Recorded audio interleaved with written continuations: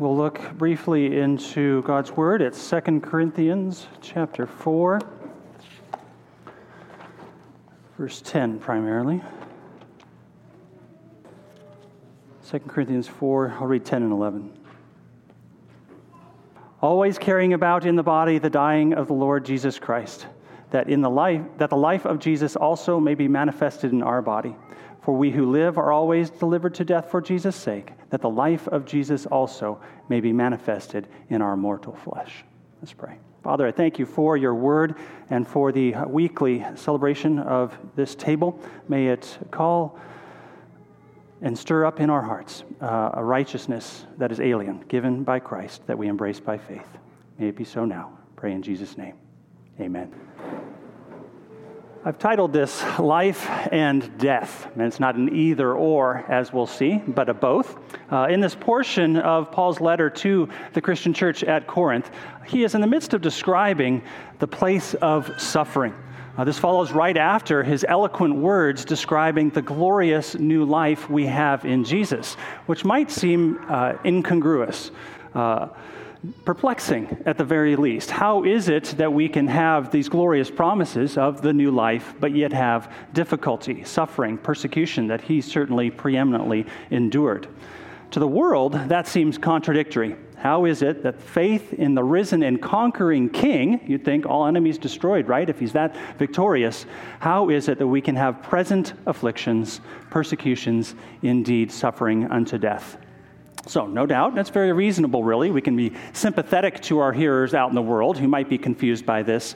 It is understandable that it be perplexing.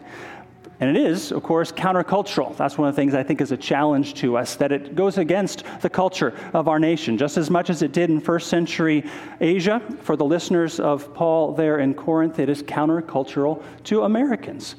For us, just like the Greco-Roman culture back then, American culture exalts victory, power, outward success. With that comes the hallmarks of the good life.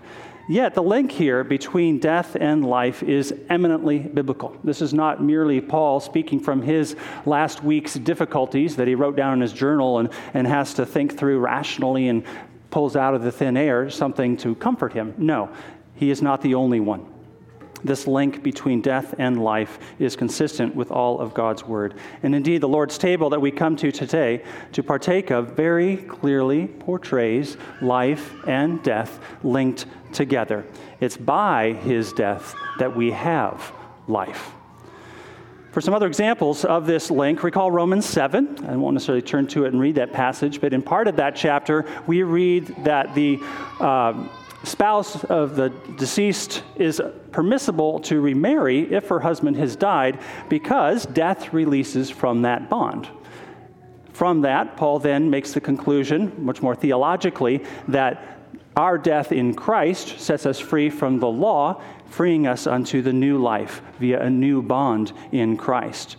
So we died to one so that we can live to the other, just like the surviving spouse having that death is alive to remarry to another.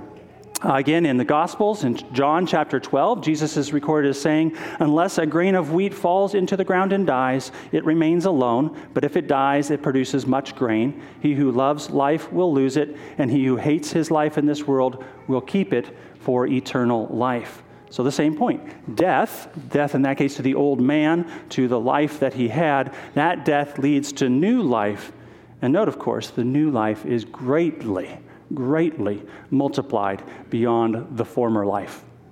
To paint a picture for that, my children have been very intrigued recently with the start of gardening season with taking different food products out of our pantry, be it millet or flax seeds or pinto beans, and then they asked me, how much are we going to get when this plant grows? And one of them asked, upon planting a handful of pinto beans, I said, well, it could be, 15, 20 beans per each one you put in there. And they're running through their mind the math on planting 15 and getting 15 from each, and just seems remarkable. So the same here, a grain of wheat, one single grain of wheat seeming to die, to fall into the ground, be planted and spring up, brings, in the case of wheat, it's more than 15. So that multiplication of the death of the old life and the establishment of the new.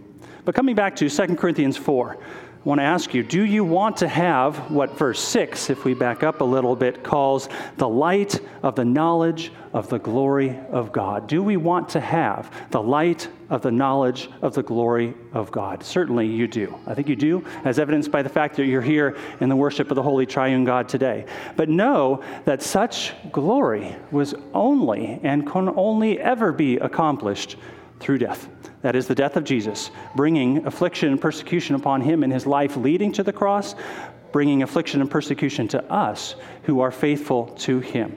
The world might think this suffering is evidence that we're on a bad path, that we chose the wrong course, that we're fools, but know for sure it is actually evidence that we're on the right path. So really we can be encouraged by this bringing together of death leading to life. And through that encouragement, we can be steadfast. And I want to challenge each of us to be steadfast, not just in thinking and placing our faith, which is always important, but to be steadfast in actions of putting to death the deeds of the flesh, discussed elsewhere in Paul's letters, to put to death the anger, the impatience, the greed, the lust, all forms of idolatry that we so easily fall prey to.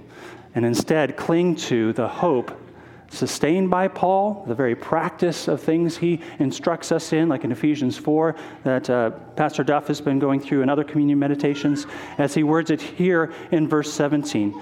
Our light affliction, which is but for a moment, is working for us a far more exceeding and eternal weight of glory. Now is for a moment, the future is eternal. It is far more exceeding the difficulties we may have now. All the more reminder to be patient, to endure, to persevere with joy and faith. Amen. Let's pray. Lord God, we thank you for the proclamation of your death that we see in this table, and that we, through these various scriptures, might see that indeed glory, the only true glory, your glory, is obtained through death. That we would not seek a shortcut to it, that we would not seek to avoid it, but that we would embrace it, putting to death the deeds of the flesh, following the footsteps of our holy Savior and his death that accomplished what we could not. I pray this on behalf of your people. In the name of Jesus, amen.